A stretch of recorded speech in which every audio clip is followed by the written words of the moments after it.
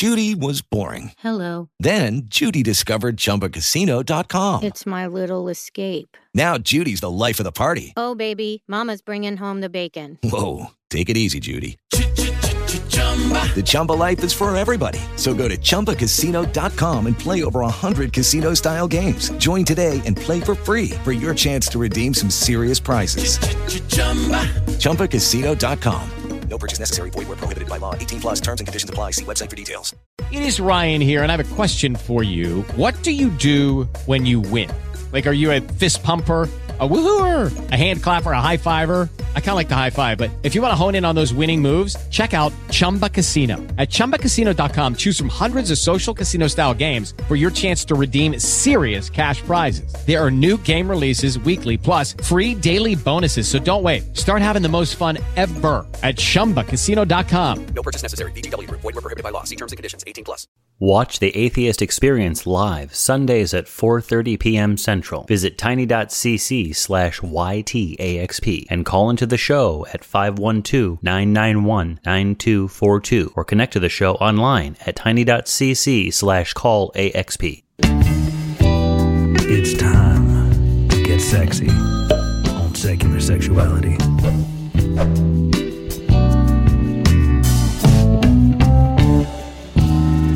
Hello and welcome to Secular Sexuality, the ACA show that would be a whole lot prettier if it just smiled once in a while. I'm Christy Powell. My co-host tonight is the SecX patron saint of sex work. Welcome, Arden Hart. Howdy. And I want to express incredible gratitude tonight because our featured guest, Tanjil Wright, is currently experiencing a major power outage. And at the very last possible second, we had our incredible panel step up. So return to the show tonight is Laura McGee. Hello, hello. Thank you for having me on so quickly.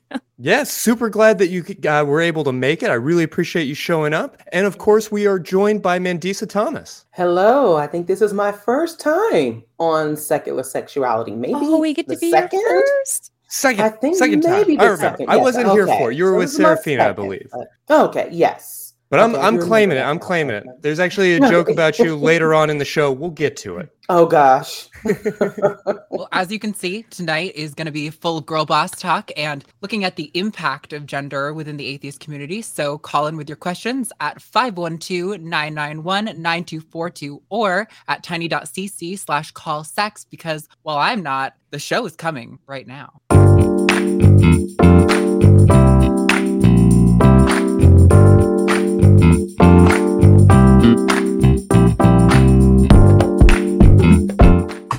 All right. Well, that sound means that we are going to start this week the way we do every week with what's turning us on this week. Mandisa, super glad that you're able to come back and join us tonight. What's got you turned on right now? What's got you excited? You know, I'm excited about BN's new YouTube show called In the Cut, and not cutting in the way that I know that phrase is kind of going out of style. Sure. But we have a brand new YouTube show called In the Cut, which is hosted by our New York City affiliate organizer, Kevon Cameron. And this gets our members and our supporters up close with what BN is doing on the ground and the programs that we have coming up and what we will be working on and asking for our partnered organizations to for support for and our members to join us in doing in the future. We're going to have some special guests. Our first show was on New Year's Day, and it went very, very well. We featured Sundria Hall with My Choice, My Power Counseling, and I am just very excited about where this show is going to go for 2022 and beyond. Yeah, glad to hear it. We were able to meet with Kayvon just about 6 or 8 months ago here on the show. So regular guests regular viewers should be familiar. Sounds like exciting work. Arden, what's got you turned on this week? I'm going to be short and simple about it this time. It's bell bottoms. Bell-bottom jeans. I heard some whispers on TikTok that only millennials and old people were still into skinny jeans. And I was skeptical because I have been a long-term fan of skinny jeans. But I got like 2 pairs of bell-bottoms just just today they came in the mail, and by God, my butt looks so good. So I'm gonna say bell bottom. That's my turn on for this week. Yeah, I'm gonna take the phrase millennials and old people and be maybe a little bit turned off, but I'm here for these jeans. I'm here for these jeans. Not me. Laura, how about yourself? What's got you turned on this week? Well, first of all, Arden, I have to say that is so freaking hot. Like, I remember in high school, I used to love wearing bell-bottom jeans, even though at that point they weren't in style. They were just comfortable and freaking cute. So more power to you, girl. What's got me turned on is the show Sexplanations on YouTube. It's done by Dr. Lindsay Doe, and she is just this cute, hot, spunky little sex educator who makes everything simple, funny, easy to understand, and she doesn't beat around the bush. So all of her videos are really fun, but they're also really factual. So if you are looking for sex education for yourself or for a young adult, like if you have children that are growing into young adulthood and need a little bit of help along the way, Sexplanations is a really sweet, cute, fun, spunky way of getting some good sex education. Awesome. Well, glad to hear it. Thank you so much. I'm really excited that we were able to gather all of y'all here, especially at the last minute, because this is a really important topic that I feel like flies under the radar in so many ways. We're going to be talking tonight about something that I can't speak on in the least bit. So I'm going to do my best to kind of facilitate this conversation and get the hell out of the way, because I'm really interested in what it is like to be a woman in the atheist community. You know, I think that we can all agree that stereotype caricature of like the angry college freshman that's like covered in acne and like screaming into his laptop is not a completely accurate representation of our community. But I'm curious how that image of like the grumpy man,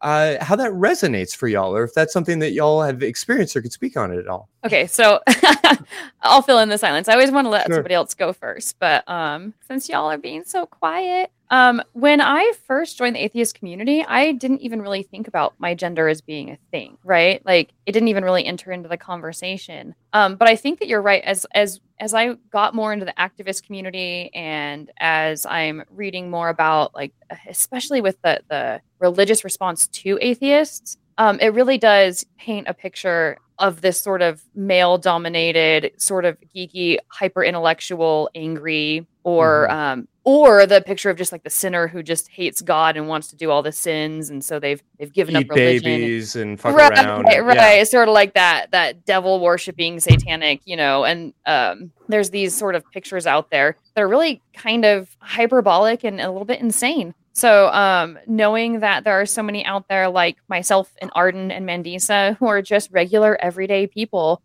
getting our voices out there to me is really powerful and really kind of like I'm inspired by the women I saw before I started. People like the two of them and like Shannon Q and people like that who are getting our female voices out there with Augusto. Yeah. Anything y'all would add to that idea? Oh gosh. So I'm going to try to sum this up Sure. briefly, because this is something that could be like at least a 3-parter. We, especially women, and I'm saying this as, a Black woman in this movement, which as in public faces and leadership is changing, but is still smaller in number. I remember when I first became involved in this community and wanting to just lend my hand to it, wanting to become more involved and just being really excited. I was quickly reminded of the challenges that Black women just face in general when it comes to underrepresentation, being labeled. I always have to be mindful that I'm not this totally angry Black woman, right? There's this idea that, we're too angry about something, and also that we speak for the entire Black community and the entire Black atheist demographic.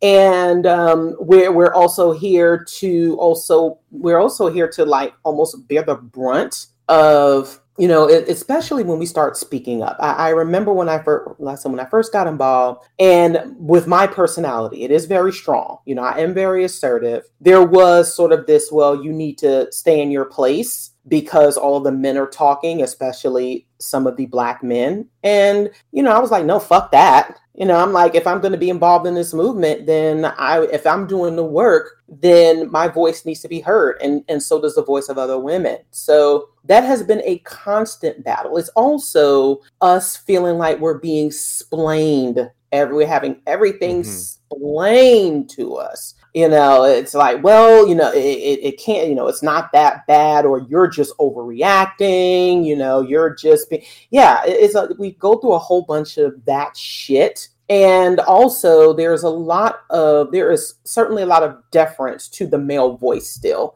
that most of the men get more of the recognition and the acknowledgement more than the women do. And so there's been just a lot of that as well. And being on the ground and actually being the one to organize and set things up. We're often the ones doing most of the work, which is, when I stepped up and dedicated myself to this, I'm in it all the way, but I will tell you, it gets exhausting and frustrating at times. Yeah, well, fair to say. Yeah, I think there's also kind of this interesting thing where I feel like people sort of position like atheism and maybe like logic and reasoning kind of at one end of a spectrum, and that's like the masculine end, and then over here is like the like spirituality or like meekness, to use some like Christianese, and that's for women. Like it's kind of like positioned innately in our culture as like with patriarchy that logic and reasoning, those are masculine traits. So by nature, like women wouldn't want to be atheists, right? Or they couldn't be, because that's just like such an unfeminine thing. Yeah, well, and there's so much rhetoric, particularly within Christianity, or at least the evangelical Christianity that I grew up in, that says that, like, as for me and my house, the idea is that like the man says and then the woman follows. And that creates a lot of complications here. It's worth pointing out that according to the 2014 Religious Landscape Study, about 7 in every 10 U.S. atheists are men. Why do you all suppose that is? I mean, it's the same stuff, right? It's like with the privilege of being a man, you're probably more likely to be pushed into a field that's going to get you an education that might point out to you some of the issues with religion. Like, I'm sure that's not the only factor at play, but I definitely think a lot of these social influences come together at sort of a peak there. And that's why you see it a lot of fields like this. They're dominated at the top by men. And I think that is in general largely due to the privilege afforded to men for just being like their voices heard, they're taken seriously when they say things. I don't know if y'all have any different takes. No, I don't know. I think that's definitely one of them. And I try to brainstorm, because obviously like I don't actually have the answer. But when I'm trying to brainstorm what different possibilities can go into that, that's certainly one of the first ones that I think of. But there's also this idea that like women sort of follow their husbands in terms of their belief systems. And I don't think that's true across the board. So do not get me wrong. I'm not making that statement. But I do think there's this sort of cultural undertone of that happening quite a bit. And then I think the other thing is maybe fear of representation, right? Like, so men, when they want to represent their views, will sort of like get out there and do it. And certainly there's those strong female leads that will get out and do the same thing. But I think on average, men are more likely to, yes, this is what I believe, and put it in a survey, whereas women are more likely to be like, well, I'm spiritual but not religious, or like not really stand up and want to rock the boat quite as much. And this is all off the top of my head, and there's a lot of generalization that can go into it. And so we do need to be careful to start or to be not throw things out there too haphazardly. We could be completely wrong, but those are some of the sort of off the cuff things that I think about. Yeah, I certainly don't want any of you to feel obligated to speak for all women or anything silly like that. But I am really interested to hear about y'all's experiences, because from the other side of it, like, I definitely see that piece. When I myself lost or threw away my faith, the truth is I sat on that secret for a solid year before I was willing to share it with my wife. You know, the person who I was very concerned that I was responsible for her salvation, for her spiritual leadership. And when I stepped away, I was like, well, I don't think I'm going to hell. I'm pretty sure I've made peace with this, but just in case, like I don't want to be responsible for that. And you know, I've worked really hard myself to kind of deconstruct some of those misogynistic ideas, but I know that they show up not just in myself, but in our society in a lot of different ways. I'd like to add to that, in addition to everything y'all have said, and because of the fact that women may not necessarily speak up as much. If you're a mother and, you know, like a partner, a wife or a spouse or what have you, and you're working full time, more often than not, we as women are wearing so many different hats. So there are so many different things that we have to consider before we make a decision like this. And due to, you know, societal stigma, as well as other things that could adversely affect us, you know, we have to be very careful at times before we speak or even, you know, express this and stepping out there just to face the possibility that you may be alone in this. Because even for some of us who are okay with sort of being, or standing in solitude somewhat, you still want to know that you have a community and support behind you. And women, from my observance and experience, my own experience, we tend to have a lot more to lose as far as judgment, as far as ostracism, as far as people not taking us seriously. We often have to fight more uphill battles and consider more than just ourselves before we make this decision. And that doesn't mean that men don't have the same responsibility, but more often that burden falls on women to have to deal with the consequences of that. And sadly, at times at the hands of other women. You know, this is an unfortunate fact. And this is an unfortunate reality, but the fact that we do have to face these things, we have to think of all of these different possibilities and all of these different angles before making this decision to speak up probably contributes to that. Now, I have seen more women speaking up. I've seen more women become more brave and take those risks. And that's because there are more of us who are putting ourselves out here for people to know that there is support and a foundation for them to do so. Probably more, a few years prior to that, it was probably certainly less. And again, we still have to, because we have all of these roles that we take on, much often at times with less support, we have to consider these things. Yeah, I kind of want to jump on what Mandisa just said, because I really can feel that. Like, I'm a very, very outspoken woman. I've always been outspoken. Ever since I was a little girl, I was outspoken. So I've never really not represented myself, but I've definitely had the fears and the hold back for at least a certain amount of time before it like bottles up and just explodes out of me. And I think this was definitely one of the times when it did, was when I decided to give up religion. I didn't have any problem telling people that I went from Christianity to Islam, or from my agnostic, teenhood to my Christian, early 20s. But I really had a difficult time going from any sort of religious identity to an atheist identity. And a lot of that had to do with fear, but it was fear of not being able to explain myself well enough, or like being seen as sort of a weak person or stupid or dumb. Like, oh, well, you just changed your minds all willy-nilly, so clearly you don't know what you're talking about. And so me being a female, I always struggle with that, wanting to sound intelligent and wanting to know that people see me as competent and smart. And I feel like I have to work twice as hard sometimes to make that happen, because the default setting is, oh, well, she just doesn't know any better. Oh, well, she just, like one of the things one of my family members said when I deconverted was, oh, I just didn't explain that well enough to you to where you would understand it. And even though they were trying to take the blame on themselves, like, oh, I didn't do a good enough job explaining, what I heard was, oh, you didn't understand what I was trying to explain. And that's the reason, like, as though it comes down to that one conversation that we had, right, was the whole reason why I'm not religious. But there really was that sense of, oh, you just don't get it. And so, yeah, it was more of a pride thing. But when Mandisa was talking, it really, really hit me hard that, yeah, we do have a lot riding on putting ourselves out there. Is she competent? Is she capable? Is she strong enough? Is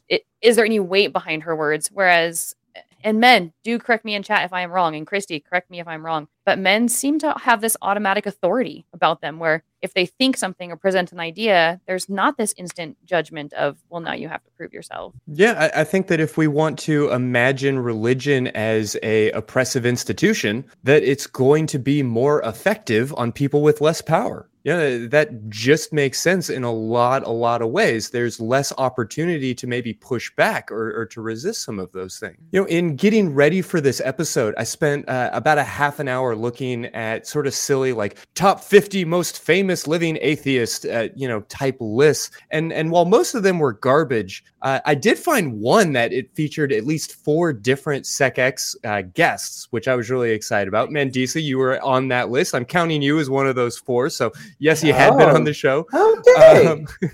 But in looking at just list after list after list, I only found one that actually included a woman in the top 15. So, even if I'm not willing to put a whole lot of power behind those lists, I have to ask, how do y'all feel that like celebrity impacts the community or impacts the people who are like maybe drawn towards atheist activism? I don't know necessarily if there's like an answer. Maybe one of you two feel differently, broadly speaking, but I do think some of the more recent history of atheism impacts that, because a lot of the people who we consider these like big celebrities right now, like Sam Harris and Richard Dawkins, and maybe formerly people like Sargon of Akkad or something, who people will dispute whether he's an atheist or not, I suppose, but it fostered this community of like anti-SJW kind of like anti-feminist sentiment that I think is still really, really prevalent in the community.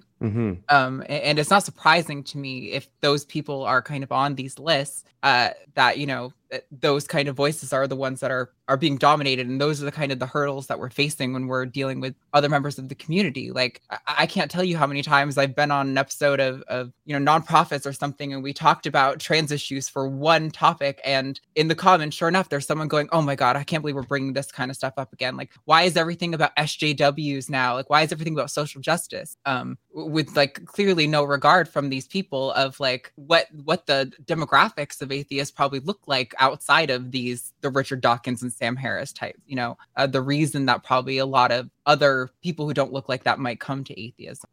Not to mention just the basic concept that anti-religious work or atheist activism is about confronting oppression, is about social justice issues. So it feels very silly, but you're right. I mean, you can go to the comment section of damn near any atheist video and find a lot of that type of like red pilly sort of rhetoric. Oh my gosh. And that speaks to whenever I am on a show or an appearance and people want to know, why the hell is there an organization called Black Nonbelievers? Why, does there need to be a white nonbelievers?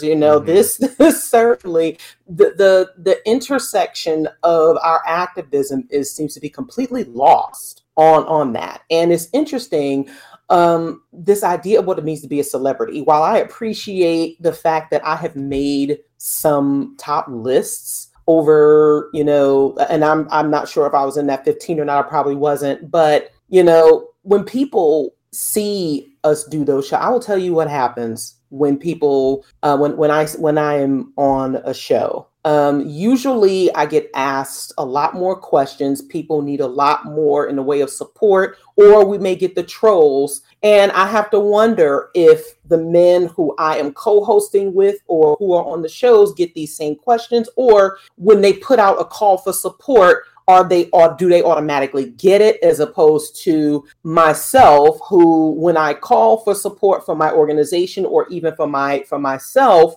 I get a lot of accolades, or people saying that, they support what I do, but that doesn't always equate to the type of support that is needed, which is mostly financial. And so there is also a disparity there when it comes to women in the movement, women content creators, women leaders, where often our work isn't as taken as seriously as it would if a man was at the head of it, which is unfortunate. And so sometimes when I hear, oh, you're a celebrity, sometimes I cringe, because I'm like, well, I don't want fans. I mean, I appreciate those who, when they see and hear me speak, I do appreciate that they feel supported in some way. But I'm like, I prefer more supporters than fans. I prefer the people who will actually put their money where their mouths are when the calls for support come. And so I'm sure that the men who are in, or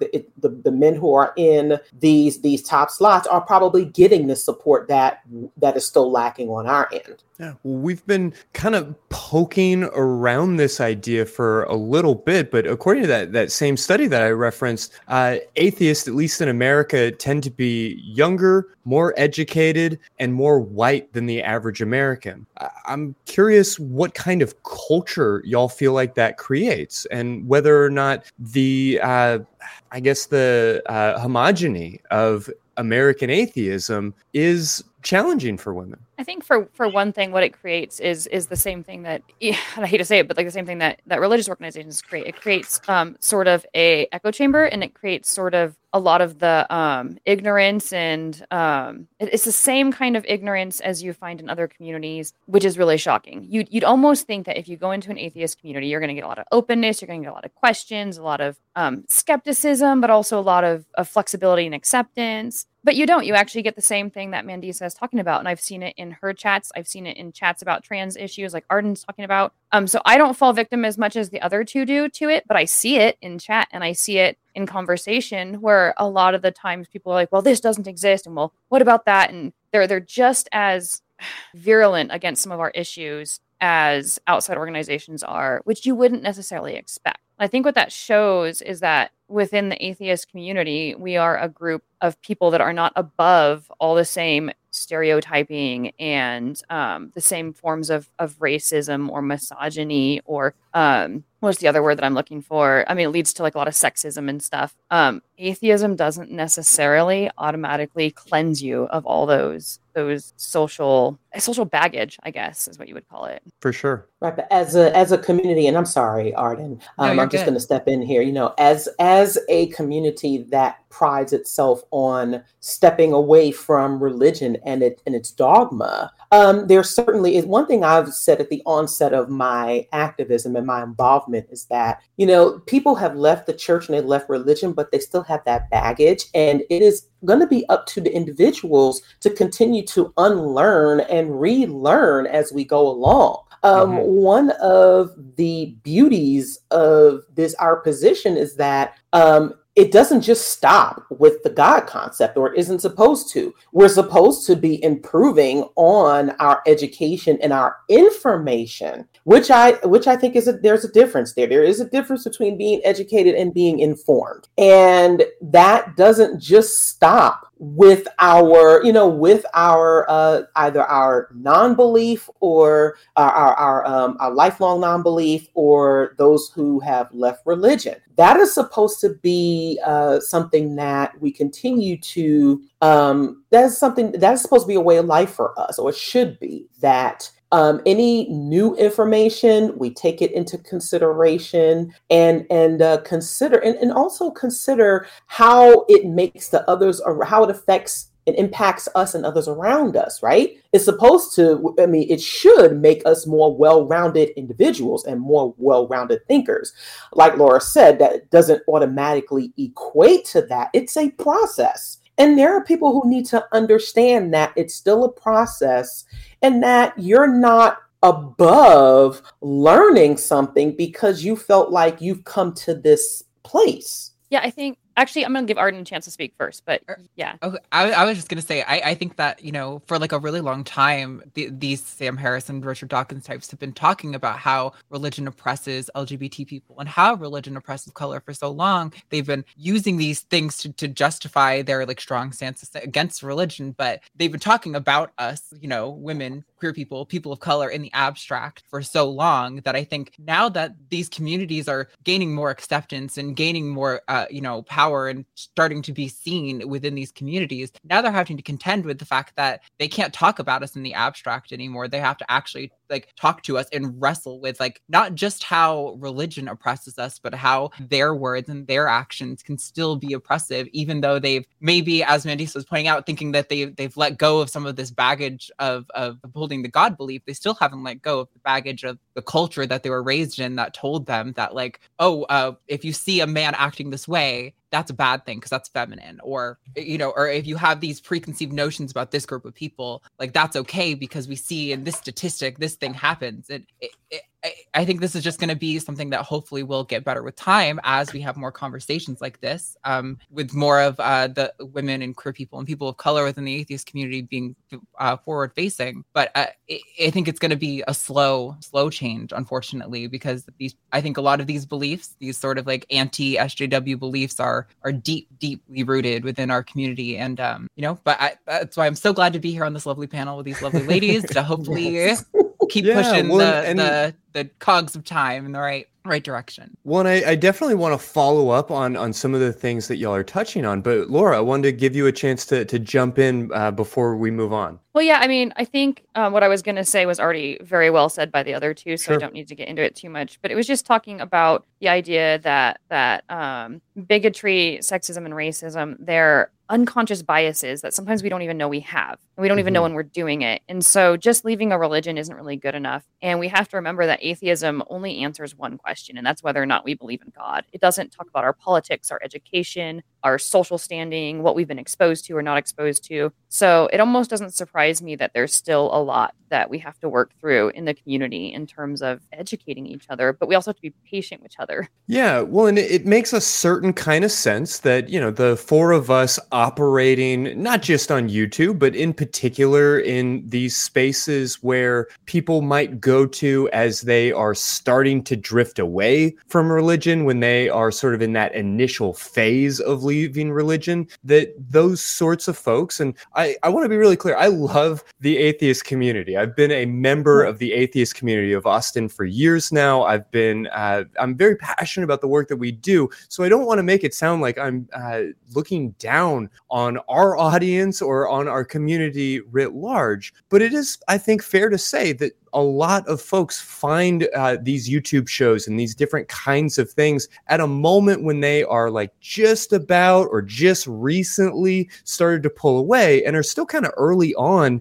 in deconstructing some of these beliefs. And one of the ways that I feel like that shows up is that the statistics when you talk to queer folks are pretty overwhelming, that people within the LGBTQ plus community are much, much, much more likely to identify as not believing in a god or gods than your average American. And yet, I don't really feel like they're particularly well represented in the media or in the leadership of this community. I mean, certainly, Arden, we're all very familiar and proud of your work and a lot of the things that go on this show as well. But is that fair to say that perhaps the queer folks are also not as well represented and that there's a lot of particular pressure on queer women? Definitely.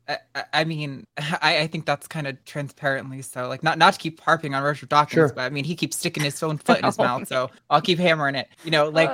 It's hard not to see how these things are prevalent in our community when one of the most well-known figures in atheism for, I don't know how high you want to put him on the list. It doesn't really matter, but he's spreading documents, that are meant to inform politicians that, like, when you're making laws about trans people, think about these things, and they include like banning research on trans women's ability to carry children. What are trans atheists supposed to think when their introduction maybe to prominent atheists is someone saying like, hey, not only are you not your gender, but you don't even deserve research into into like medical developments for your group of people. Like that's, of course, there are going to be people who are off put by that and maybe not as willing to step forward.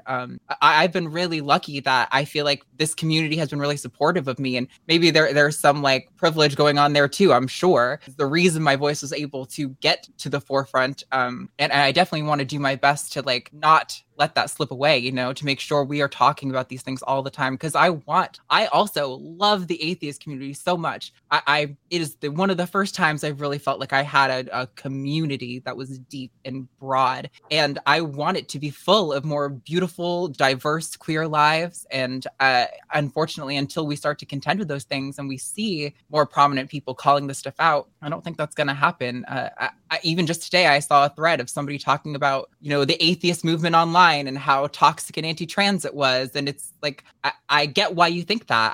I don't think it's the case broadly, and I do my best to try to change that, but I get why people think it, you know, it's very present. Yeah. Anything y'all would like to add to that? I'll just go ahead and echo my sentiments about this community. I absolutely love it. And I will say that on the leadership side of things, because I engage a number of people in this movement, people on the ground, people at the head of organizations. And so the LGBTQ representation is improving. I mean, I myself identify as pansexual, but I will say though that cisgendered gay men are more well represented perhaps than trans men and women or non-binary, and certainly not people of color. Certainly people of color are less represented. So I will say that there are some changes there on leadership levels, which I think is which I think is very important to acknowledge. And there are really, I've always encouraged people to, I try to stay away from the online community as much as possible, or at least reading into so many comments, because there really is important work being done on the ground. And I realize that for a number of people, the online spaces are not just cathartic, but this is where they connect with so many, and it's a good platform. But I always try to encourage people to go beyond the online space, because at times it doesn't represent real life. Mm-hmm. And I get concerned at times that we become so disenchanted by those voices that we see being so harmful that we forget about the people who are actually doing the good work, that we forget to support those who are on the ground. And I think that is where the frustration for people of color come in. It's like, well, and I know if I can speak for myself, I see a lot of, and rightfully so, there is a lot of criticism of, Dawkins and Harris and all of the other people, the people out there who at one time may have had some value, and some people still consider their work valuable. But as we see them transitioning into something that is that can be pretty detrimental, it's important that the other voices and the other people who are doing the work and are doing the right thing are more uplifted. And I think that it's important for us to remember that it's a two-parter. It's not just about tearing something down. It's also about building up. It's also about building up the other, and those who are coming behind them, those who are working alongside them. Let's just not forget that those of us who are out here are doing this work, and that there's sometimes I know that some people go by the idea that all publicity is good publicity. And yes, there is drama that does attract attention. But I personally prefer that, the support aspect, the positive aspects of what we're doing. That is how things are going to change. I agree, absolutely, wholeheartedly. I completely empathize with the urge to burn it all down when it feels frustrating, but I do think we're going to be a lot stronger as a community, and we're going to be a lot more diverse and supportive of the members of our community if we continue to build each other up rather than tear it all down when it starts to get frustrating. Sure. Yeah. So I had an original point I wanted to make, but then Mandisa made me think of something else as well, really quickly.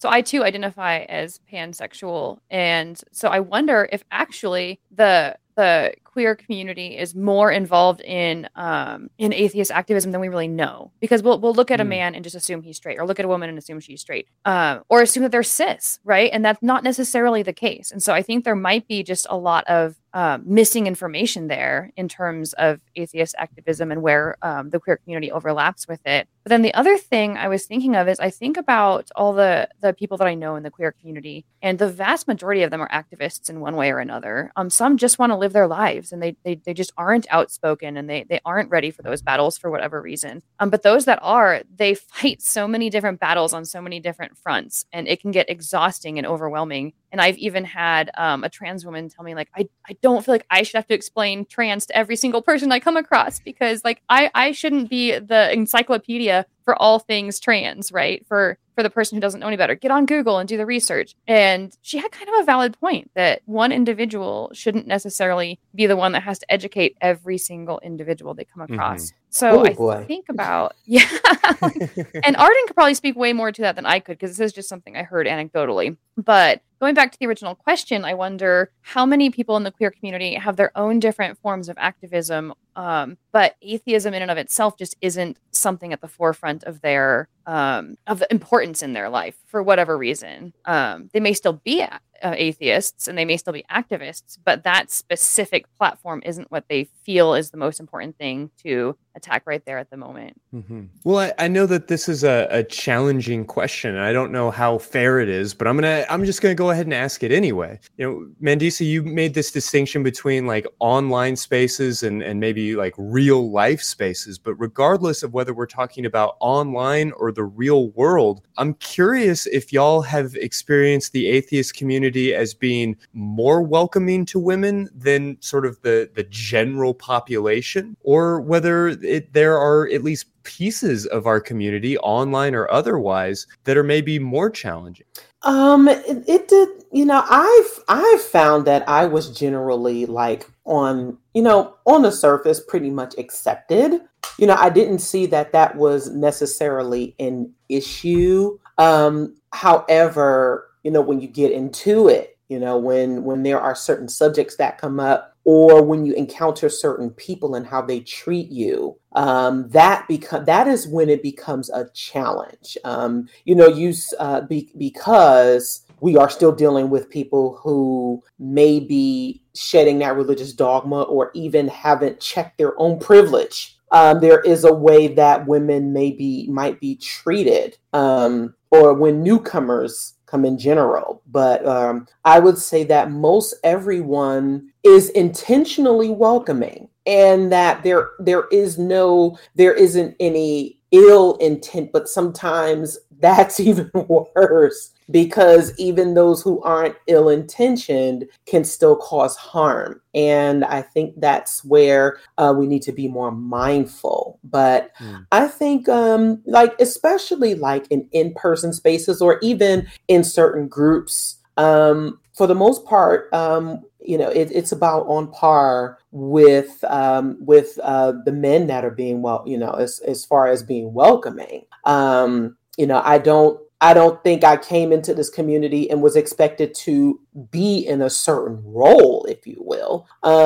But I will say that upon further engagement, that is where things certainly rear their ugly heads. Sure. Yeah, I think I largely have the same experience. Like, I think outside of maybe the occasional, like, as we pointed out, the why do we always have to talk about social justice stuff comments, I think for the most part, everyone is pretty accepting, or at least interested in having the conversation, which is probably more than I can say for most other communities that I engage in personally, at least.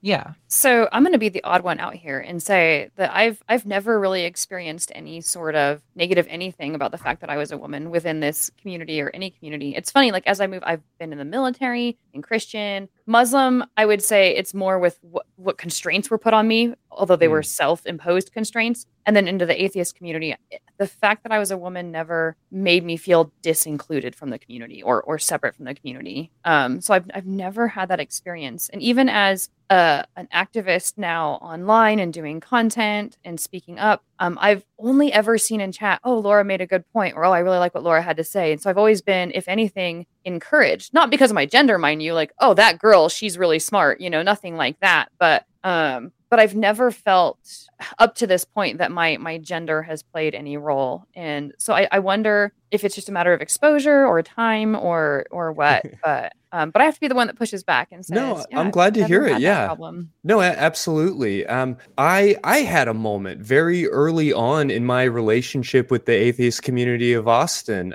where we were like sort of talking about maybe doing this show and would I be a good fit? Would I be interested in doing these kinds of things? And my partner came to the Free Thought Library and pointed out that there were tampons and things along those lines in the bathroom, and just how impressed she was by that, and how that was like her stamp of approval that like, okay, this is an organization that even though at that time, like everybody in production, everybody who was like in doing their part to help develop the show was a man, she was like, you know what, but they seem like they're trying, they seem like they at least have their finger on the pulse, and that thought, that experience has always sort of stuck with me in a number of ways. But with all that in mind, I do want to remind folks that we have this incredible panel of people that we're talking to. I have so many more questions for these wonderful women, but if you would like to call in with your question, we'd love to hear from you. We're at 512-991-9242. And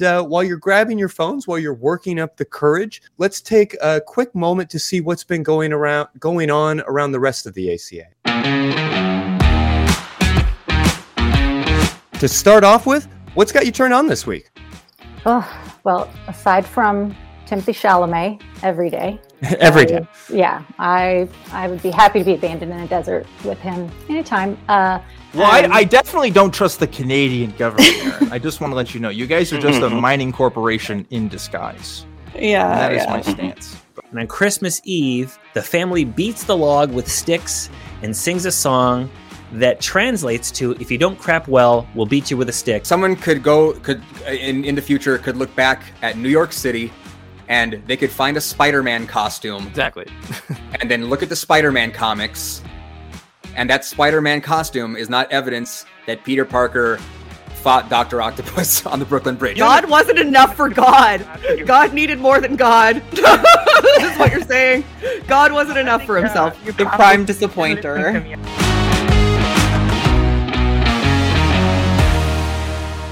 Hello, it is Ryan, and I was on a flight the other day playing one of my favorite social spin slot games on ChumbaCasino.com. I looked over the person sitting next to me, and you know what they were doing?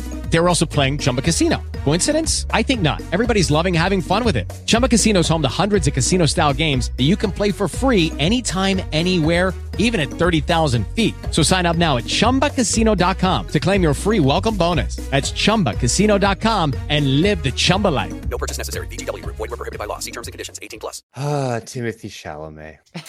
I like God wasn't enough for God.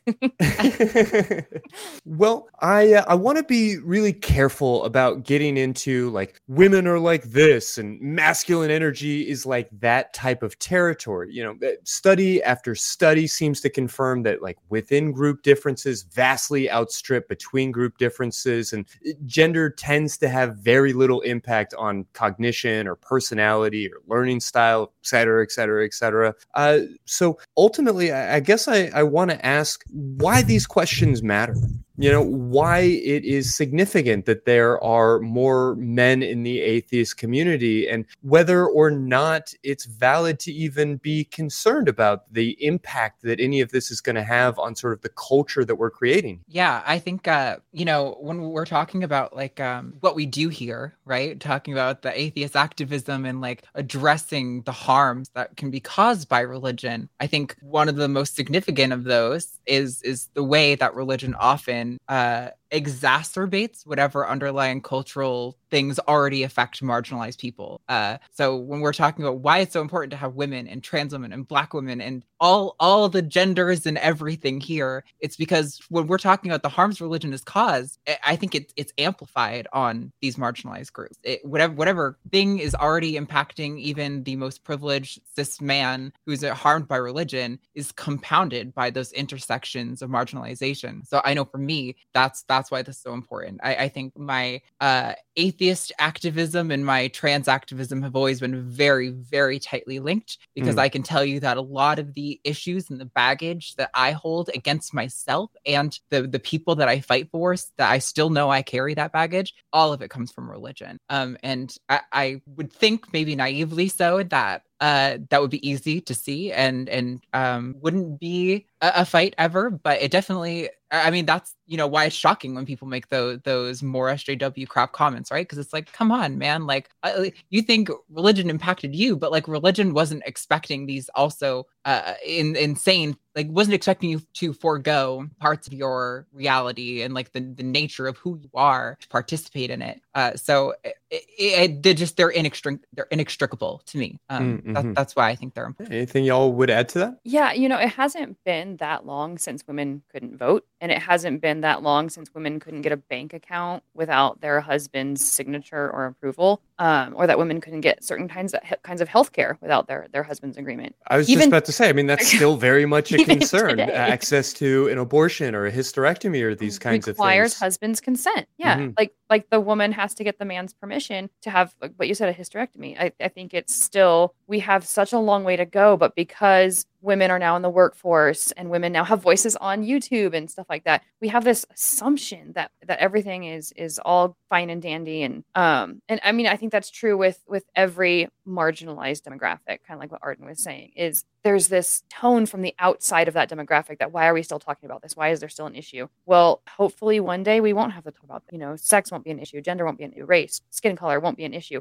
But today they still are. And within our lifetimes and our grandparents' lifetimes, some of these issues were far, far, far worse. And we're just barely over the line of working towards fixing them. So it's going to continue to be a conversation until those people stop asking those questions and the conversation just naturally becomes obsolete.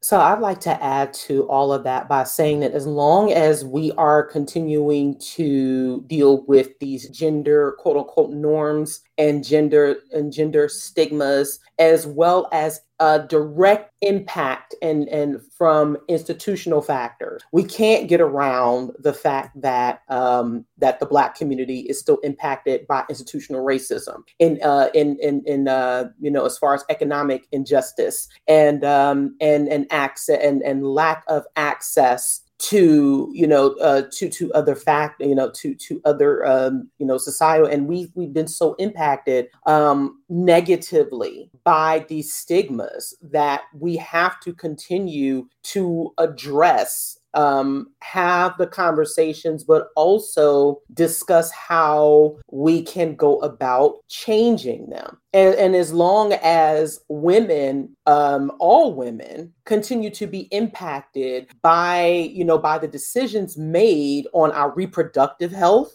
this is going to be an issue. This is also going to be an issue.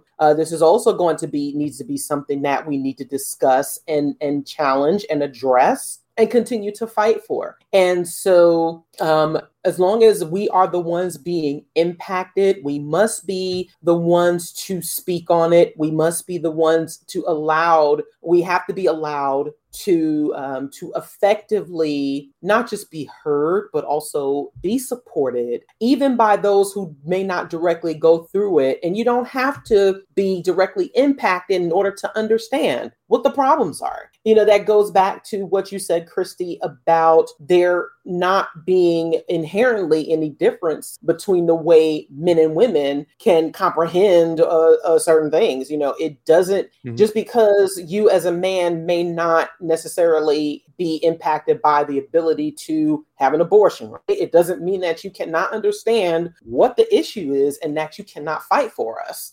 So I think as long as we are still dealing with these stigmas and in these institutional factors that many people aren't being honest enough to address within themselves, then we have to continue.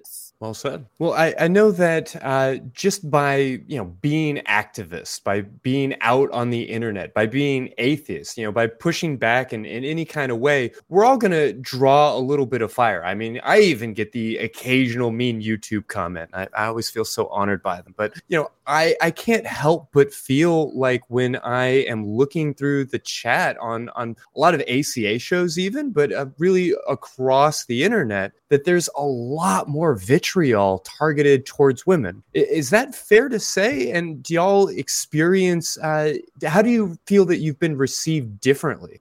I mean, like, I think there's maybe an interesting conversation here. I don't know exactly about how I'm received by the people who are watching, but like, I think it's worth recognizing that like when women are held to the standard of like not only having to justify our intellect or the point we're making or something like that, there's also the expectation that we be ready to look at for people. And I think a lot of the voices that get to the front are not just the voices that people want to hear, but they're the faces that people want to see. And I think because of that, sometimes a lot of these hateful people might like target your looks or something like that, because it's just a cheap way to knock you down a peg. They know that probably there are 50 people who are just like you, just as educated as you, but aren't forward facing because maybe they aren't as pretty as you or something. And so they can try to be like, they can either try to use that to tear you down or to just insult your appearance. I mean, that's so common. Like, the ACA has been great about regulating that. I know they have a very strong policy about commenting on host appearance, which I think is so helpful for women and queer people coming into the conversation. And yeah, I think that's something that this organization at least is very strong about. Yeah, it seems innocuous at first to be like, oh, she's so pretty or these kinds of things. But you really do get it from both ends, because it's either like, I agree with you or disagree with you, but it's either you're ugly and ridiculous or you are so pretty that that's the only reason that you're here. That nothing that you really said mattered. And I definitely see that showing up in so many places online, particularly in these activist circles. Yes, there are still so many people who are adhering again to these stereotypes, as well as these the unfair burden that we as women have to deal with as far as like proving ourselves. Right. Like, and we've talked about this, Lauren and Arden, we definitely said that, right? We have to work twice as hard to prove that we are just as worthy, if not more so, of the support that we need, as well as our voices being taken seriously. And oftentimes we often are the first to be subjected to be the butt of the jokes or the butt of the subject of cruelty when it comes to the comments, when it comes to how women are viewed.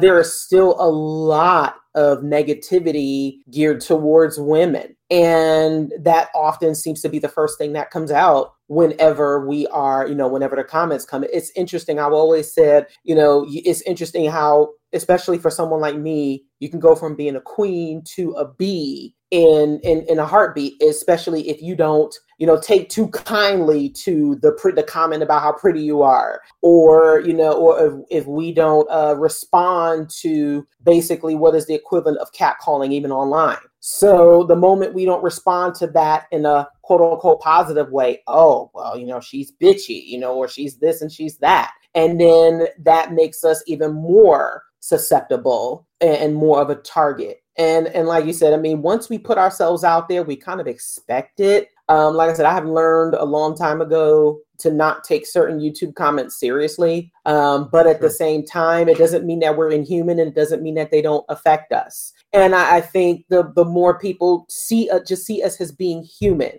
even though you may see us on these shows and on these screens, we are still human beings, and we still feel and we have every right not to be accosted in such a way. Yeah, sorry, I want Laura to be able to get in here. Like, an example that comes to mind is, I know that when I was on AXP with Shannon just last weekend, like, people always are commenting either you use too big of words, I can't understand you, or like, oh, I can't understand X feature about her, you know, or I can't stand it. It's this weird standard of having to like toe this line that's very narrow, right in the middle. If you go too far to the right of it, there's criticism. If you go too far to the left of it, there's criticism. You have to toe such a perfectly fine line to be an effective activist people will listen to and platform, and to have your voice heard and respected and taken seriously. It's I think something that probably no one here has mastered, and if anyone does have it mastered, like, send me a book or something. I'd love to know your secret. Well, Laura, I think you may be muted. At least you're not getting through to me. I did. I was muted so I could drink and not have you guys hear the slurping.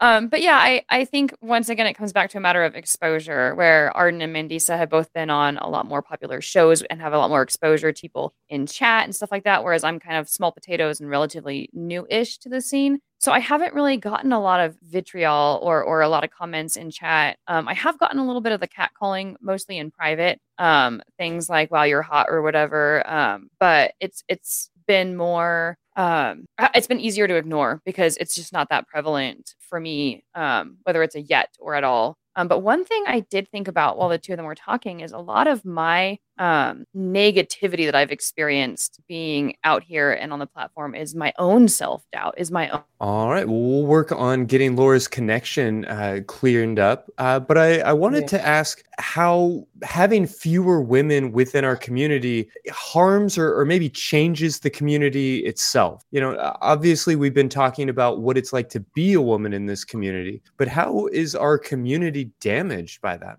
Well, like Arden said, it becomes an echo chamber. It becomes an echo chamber, and it reinforces this idea that only the men's voices matter. Now, I know that there have been a lot of concerns that women have had in this movement, and whether their voices or our voices are taken seriously, it does make a difference. And if they don't think that they are, then of course they're going to step away. And this is something that every organization should be thinking about, that they should be considering, every time a woman speaks up. It doesn't necessarily mean that we are always going to be correct, or that, there's always, but however, knowing that we are heard and also understood makes a huge difference. And it shouldn't be too much of a task in order for that to take place. Mm-hmm. Yeah, I think the only thing I would have to add to that is kind of like we were saying earlier, where like when it is just the boys club, they're talking about all of these groups and communities and the different intersections within the atheist community in the abstract. They don't have to wrestle with the realities of our needs. Like what are the material conditions of this group of people? Like what are their emotional states like how are they listened to and things like this? When it's just the boys club, that the real aspects of what they need aren't heard. And now that we are being given a platform and given a voice, I think we can have more serious discussions about how women interact with the atheist community and things like that, because we're here to talk about our needs and how to integrate us more effectively in community. But Laura's back. Yay. Well, I am incredibly encouraged by everything that I've been seeing in the chat tonight. I am so proud of the community that this show in particular has gathered. The folks that I see showing up week after week just seem to be incredible people, and the people I interact with on Facebook, like I am just so amazed by the people who have found this show. But outside of that, I guess I'm curious about how you sort of imagine the larger community responding to this line of question. If you raise the issue of, hey, are there enough women in our organization? Are we doing enough to make women feel comfortable? How is that generally reacted to? Well, I can't speak for YouTube, but I know that, I Arden, you wanna go go picking first? fights sometimes with the more difficult people. Sure. I think generally speaking, when I'm talking about like, hey, we need more trans voices, we need more diverse trans voices and like just more diversity in general in the community, people generally agree with me that at least here at the ACA, maybe I'm biased by having such a kick-ass sample of people to work with, but generally speaking, I think people are excited and on board to let the community grow and flourish. That's when I'm not picking my own fight. Laura, does that feel true to you as well, that there is a desire, kind of broadly speaking, to make that ratio of like 7 to 3 men perhaps shift and to bring more women into our community and to bring more queer people and more minorities into our community? Does that resonate? Yeah, I think that it's yes. In short, I think that there is a strong drive to be inclusive. I do hear those voices, like we talked about earlier, that have all those unconscious biases that they have to work through and that just don't understand or still have some social programming that's holding them back. But I think for the most part, this is one of the most inclusive communities that I've been a part of, and people that are the most eager to understand others and actually advocate for others. Like I know people within the atheist community more so than the other communities who want to advocate on behalf of people who are different from them. And that to me I think that's the point of social justice. I don't think the point is for people within these, marginalized groups to be the ones doing all the work. I think the point of social justice or equality in general is for people outside those groups to come and say, hey, what can I do to help? And how can I make this better? And how can I better understand what's going on? And I see that a lot more in this community. And so that gives me a lot of hope. And it actually is one of the reasons why I enjoy doing this and being an activist, is because I do see that this is a place where our voices can be heard and where we can actually make a difference. Yeah, well, I want to make sure to get Mandisa's take on all of this as we're working to get her back connected. Mandisa, are you here with us? Yes, I am. While I am back. Yeah, fantastic. I'm really interested in your take as to whether or not this there's like a meaningful push to make the atheist community, at least in large organizations, more accessible to women, to queer folks, to minorities of different stripes. Do you feel like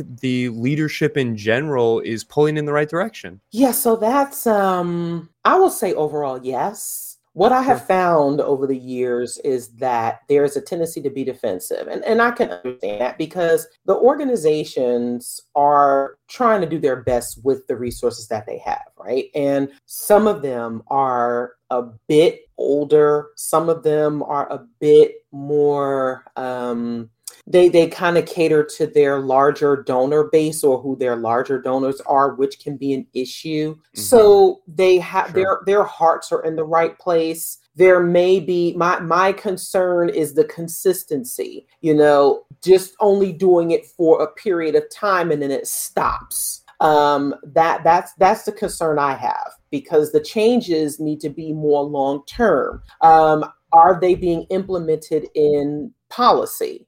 Are these things that you are taking seriously on a regular basis? And if there are organizations that you are working with, for example, like Black Nonbelievers, are you only are you only looking to us to try to resolve that diversity issue for a time being? Or is it something that, are you just trying to use us to just recruit and then you're cultivating the same culture? And so there are a lot of things that go into what needs to change. And usually, and what happens is sometimes there's a fear, whether it's recognized or not, that when you have more women, when you have more people of color, that things that there are traditions that are going to be challenged, and there are people who are scared of that. And I've seen this happen as I've served on various boards and worked with other organizations.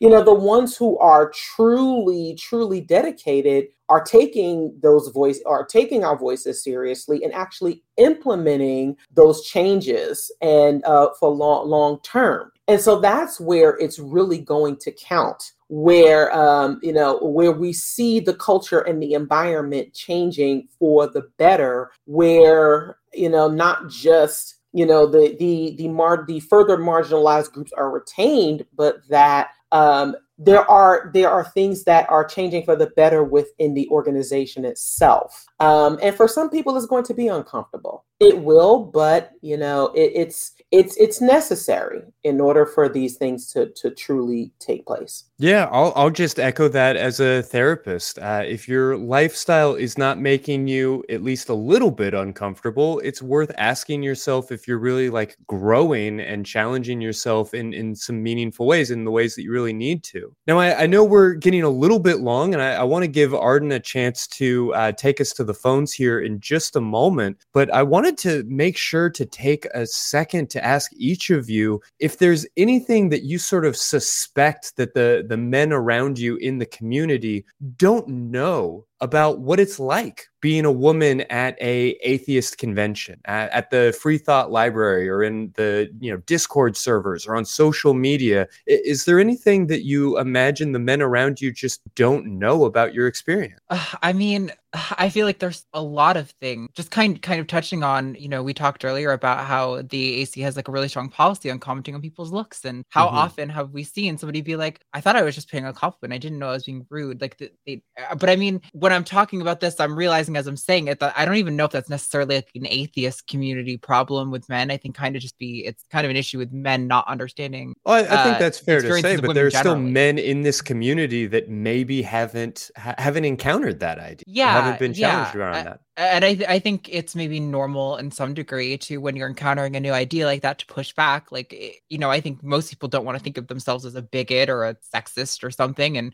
when they're kind of confronted with that realization, like, oh shit, I might be doing something wrong here, they kind of bulk back in a way that's maybe not always helpful or productive. But I think while maybe the same elements of patriarchy that are present in all of our culture are definitely present in the atheist community, I do think people have been, on average, more willing to contend with that and to have a conversation about it. Sure. Yeah, I'll say that, and I want to be careful about apples and oranges and all of that, but when I look at my online space, it's usually divided pretty evenly between like college sports, atheist activism, and like poly-queer type spaces, which is my own eclectic blend. And I will say one of my favorite things about the atheist community is when somebody says like, "Hey, this asshole has been stalking me online. Hey, this asshole sent me an unsolicited dick pic. Hey, this asshole, has been harassing me." That at least in online spaces, that in the atheist community, people respond very quickly and very strongly and in support of women in those moments. And I really appreciate that about this community. At the same time, I wonder how many men really realize just how many unsolicited dick pics there are. It feels like something we maybe talk about a lot, but I don't know that we're talking about it enough, just considering how common it really can be. But I don't mean to step in here. Laura Mendisa, was there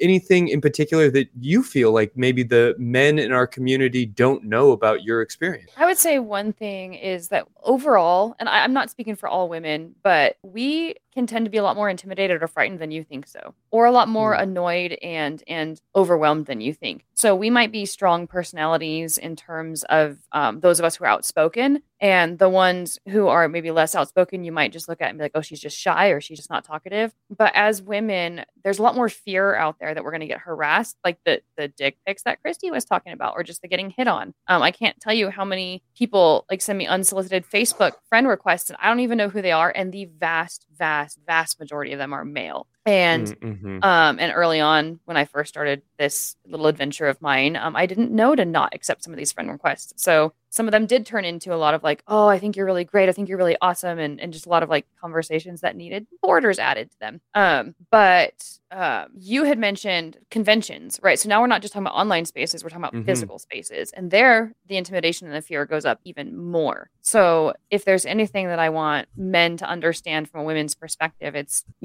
to understand that threat and that intimidation and that fear is there for most women. And it's valid for most women because a lot of us have had a lot of either sexual harassment or even sexual assault in the past. And so we're carrying around a lot of emotional baggage that you may not even know exists. So stepping back and being respectful, or at least understanding that intimidation exists, and that we might be just putting on a strong face, is a good thing for men to know. Sure. I'll just echo that and say very broadly, as somebody who has spent the last several years helping people to work to heal from sexual assault, I don't think, generally speaking, that men in our culture realize just how incredibly common that experience is. But Mandisa, did you have anything you wanted to add? Yeah. Yes, I think it's important for more men to understand that, and I'm going to go a bit of the opposite of Laura, that, some of us are, many of us are approachable, but at the same time, you don't just get to approach us simply with your point of view. And that they should be opening to listening. And then when we tell them, when we tell you what we need, then it's not just you just get up and do it because I told you to, but take us seriously, when we tell you something, and learn how to kind of read your room, learn how to to kind of, interpret and think about what someone might be thinking, or, take some cues here. If someone doesn't want to be bothered, then you need to back away. And if someone tells you something that, or if they don't necessarily agree or they're not interested, that isn't your opportunity to try to push more. And I will say that I've encountered a lot of respectful people. Most of the conventions that I attend tend to be pretty fun. There are some great people there. There are quite a few incidents of harassment. And, I definitely think, and I am one that, Christy, you were talking about online spaces and how, we manage that. I know I manage that. And most of our men in BN will tell you that I manage our online spaces very, very efficiently. And if someone is being problematic, then, hey, they are removed, because sometimes you have to do that. But I will say that for the in-person interactions, there are a lot of people who I found to be very, very respectful, very friendly, but sometimes very awkward. And sometimes you don't know when to stop the conversation and know when you should at least give a person space. And I think there are more men who shouldn't always have to tell you what that is. Sometimes you just try to understand and ask questions. Is this okay? Is this, if you have, definitely ask more questions about what we may be feeling in that moment. In order to, improve, our engagement. Yeah. Well, I really appreciate you kind of wrapping up this conversation on that positive note, and just knowing that we're doing a lot of things right within this community, even if there is definitely things to be working on. Now, I know that we are getting a little bit late. I'm so grateful that we were able to have this conversation, but we do have at least one call on the line that I think we can sneak in under the wire. Arden, you want to bring that up for us? Yeah. Okay, let's bring in Sabrina in Canada. Pronouns are she, her. Sabrina, what's going on? It's nice to be called that name. It really is. Obviously, you can tell from my voice I'm still quite masked, but I just very recently came out as trans and mentioned something in the chat, and people were like, oh, call in. I'm like, okay. It hasn't even been a month since I sort of accepted this about myself, and I'm definitely figuring a lot of things out. I'm still kind of, what's the word I'm looking for? Like, not sure how to approach this going forward. Wasn't sure if anybody would have any advice or whatever the case may be. Yeah. Wow. This is awesome. God, that's such a big question. Sorry. No, don't apologize. I think if there's any solace I can give you maybe is that for one, there's like no right or wrong way to do it. Like right now you're on the path to finding out what's going to make you the happiest and the most comfortable in your skin. And however that path ends up for you is okay. You know, like, well, sure, definitely we do have like some data on certain things that we know help trans people, or at least on average help trans people, like certain gender affirming procedures or hormones or whatever. It's your life to live and your journey to decide how it should go. So there's definitely no like right or wrong way to do it. You know, like if you choose not to do something that you think is really common, that's super A-okay. So if there's any, like, it sounds like you're kind of walking on eggshells a little, and I just want to like maybe give you the comfort to know that you can like fully step on those eggshells, and that's cool. Like I think maybe part of transition is almost firmly stepping all over the eggshells and then getting like 2 or 3 years down the line, looking back and going like, oh shit, I really stepped all over those eggshells, didn't I, back there? And then just kind of being like, oh, well, I'm just going to keep going, live your life. Yeah. Makes sense.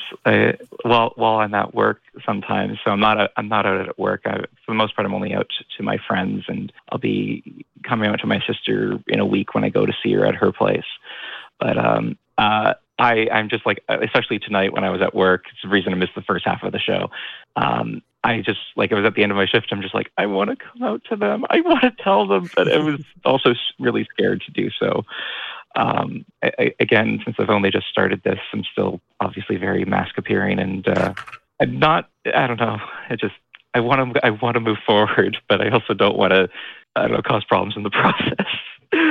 Yeah, it's a brutally slow process. I definitely remember getting like handed my HRT for the first time and being like taking those pills and then just kind of like sitting there being like, okay, do I feel anything? Do I feel anything yet? Is anything happening? Like it is painful how slow it can be sometimes, but I'm so happy you're here and that you found this community, and I hope that you feel welcome and safe here and know that we see you and we're glad to have you. Well, thank you so much. And mentioning the getting handed the pills, I'm quite envious because I am handing them out to all my trans patients, and I'm like, I want some too.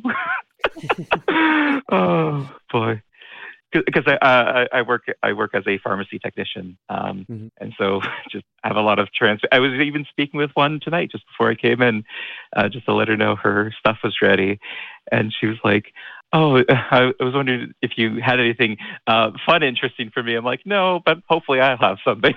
I wasn't sure if she got the comment or not, but I feel like I could obviously share it more with my patients than my colleagues. Boy. Sorry, obviously I'm a bit nervous at this point, but No, I really appreciate you connecting with us, and just sharing this experience with us. I loved everything that Arden had to say, and I certainly don't have any firsthand advice for you, but I guess I just want to encourage you that, you know who you are, certainly better than anybody else does. You're the singular expert of the 7.5 billion people on the planet. Like, you're the one who knows you, but also there's no test, and you're not expected to get it right. You don't need to feel like you 100% know yourself. You never will. And so I'm so excited that you feel comfortable starting to share this part of yourself with other people and to open up and to start to explore. And I just want to remind you that you 100% have permission to shift and to stay curious and to say, oh, I think I might be a binary trans woman. Or you might decide a month later that, oh, well, maybe I'm not a binary trans woman. Maybe I'm somewhere more towards the middle of the spectrum, or to, change the way that you identify entirely. It's not to say that you're changing. I mean, obviously there is some fluidity there, but it's complicated to get your head wrapped around all of this. And so while we're going to trust you to do the best possible job that anybody on the planet could do, I just want to make sure you know that you have permission to stay curious, to maybe stick your neck out a little bit, and to maybe even be wrong from time to time should that come up. I don't want you to ever feel like you can't, quote, take it back, or that you are not allowed to perhaps like shift in the way you say those things. things. So if you do introduce yourself in one particular way, you don't need to feel locked into it, and you don't necessarily need to hesitate before doing so. And I just want to take a moment to say, when you get off the phone, please make sure that you go back to check out the chat from this episode, because it is just a stream of people. Yeah, I'm glad to hear it, because this community is incredibly proud of what you're doing and incredibly eager to support you. So thank you so much for just sharing all of this. Thank you so much. And to viewers as well as you guys as well, if ever you want to chat with me, I'm always hanging out in the ACD.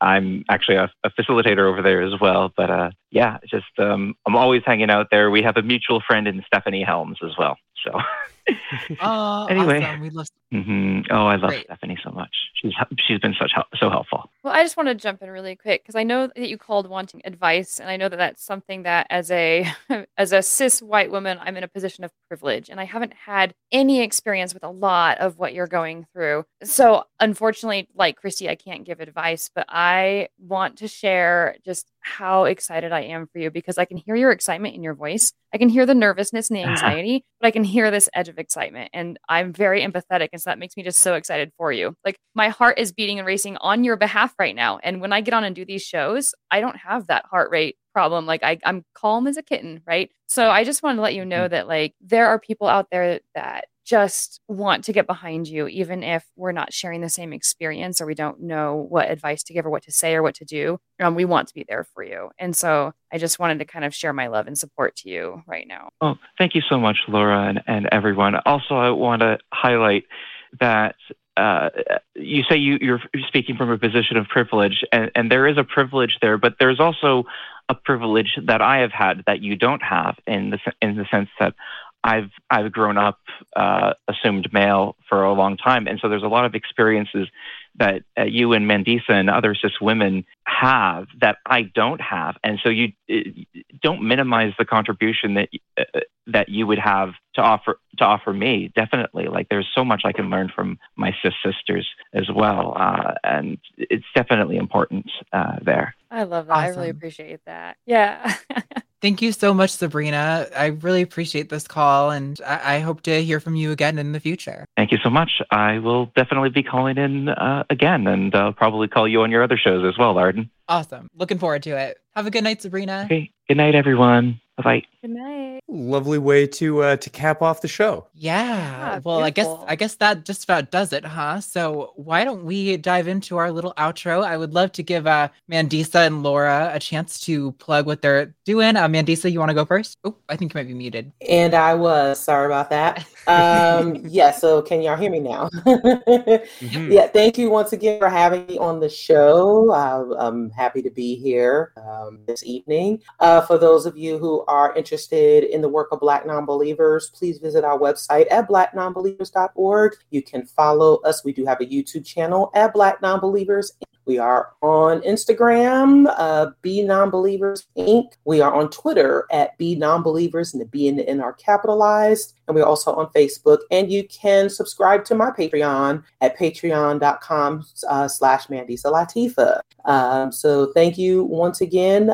Please do visit our website and support our work. Awesome. How about you, Laura? Thank you. Yeah, I do a lot of my work with the ACA on nonprofits. So I've got 3 different spots that I'm on the schedule for between January and February. So super, super busy with the nonprofits. And I also, you'll see me in chat as Unapologetically Me. So I do have that page, but I've been putting a lot of my energy and effort into the Skeptic Hangout podcast, where we just we pick a topic and we just sort of discuss it from our perspectives as skeptic atheists, and sort of what can we know about it? What do we know about it? And where the mysteries are. And so, yeah, I've been putting a lot of my energy toward that. Awesome. Well, I love to hear it. I love to hear you both doing awesome things. And I hope everyone in the audience goes through and follows through all those links and checks them out. Do it. Don't skimp out on it. Do it. But with that said, we're going to push the usual stuff. So if you've liked what you've seen here and you want to catch any of the other productions we do here at the ACA, we have a one-stop shop. You can go to tiny.cc/AEN podcast, where you get all of the Atheist Community of Austin stuff that we do in one place. We'll also plug our Facebook Secular Sexuality fan group.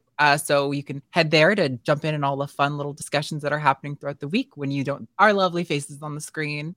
We've also got tiny.cc/ACD Discord. That's the Atheist Community Discord, where, well, we're not doing one this week. After most of our shows, we'll stop in and do a little Q&A after the fact, and you can get in discussions there yourself as well. We've also got tiny.cc/merch ACA, where you can get any of your ACA branded apparel if you want to feel yourself, if you want to brag about how secularly sexual you are to all your peers. That's how you can do that. And then, of course, most importantly, we would like to have our crew cam up.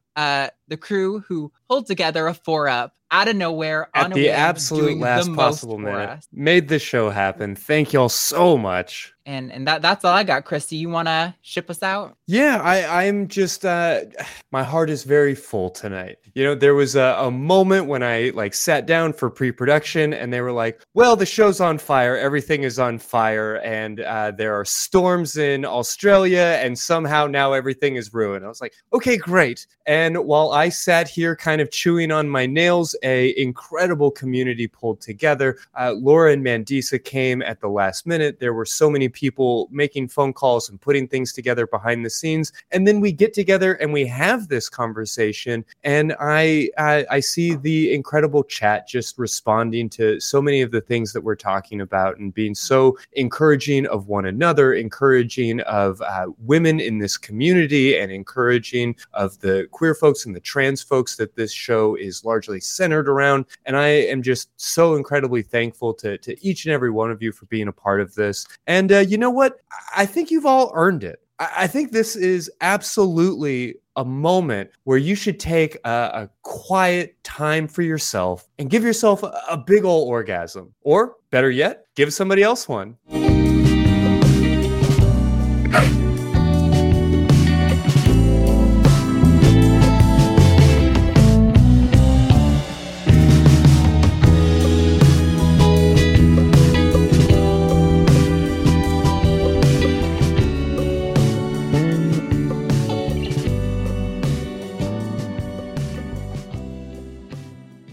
Watch The Atheist Experience live Sundays at 4:30 p.m. Central. Visit tiny.cc/YTAXP and call into the show at 512-991-9242 or connect to the show online at tiny.cc/callaxp.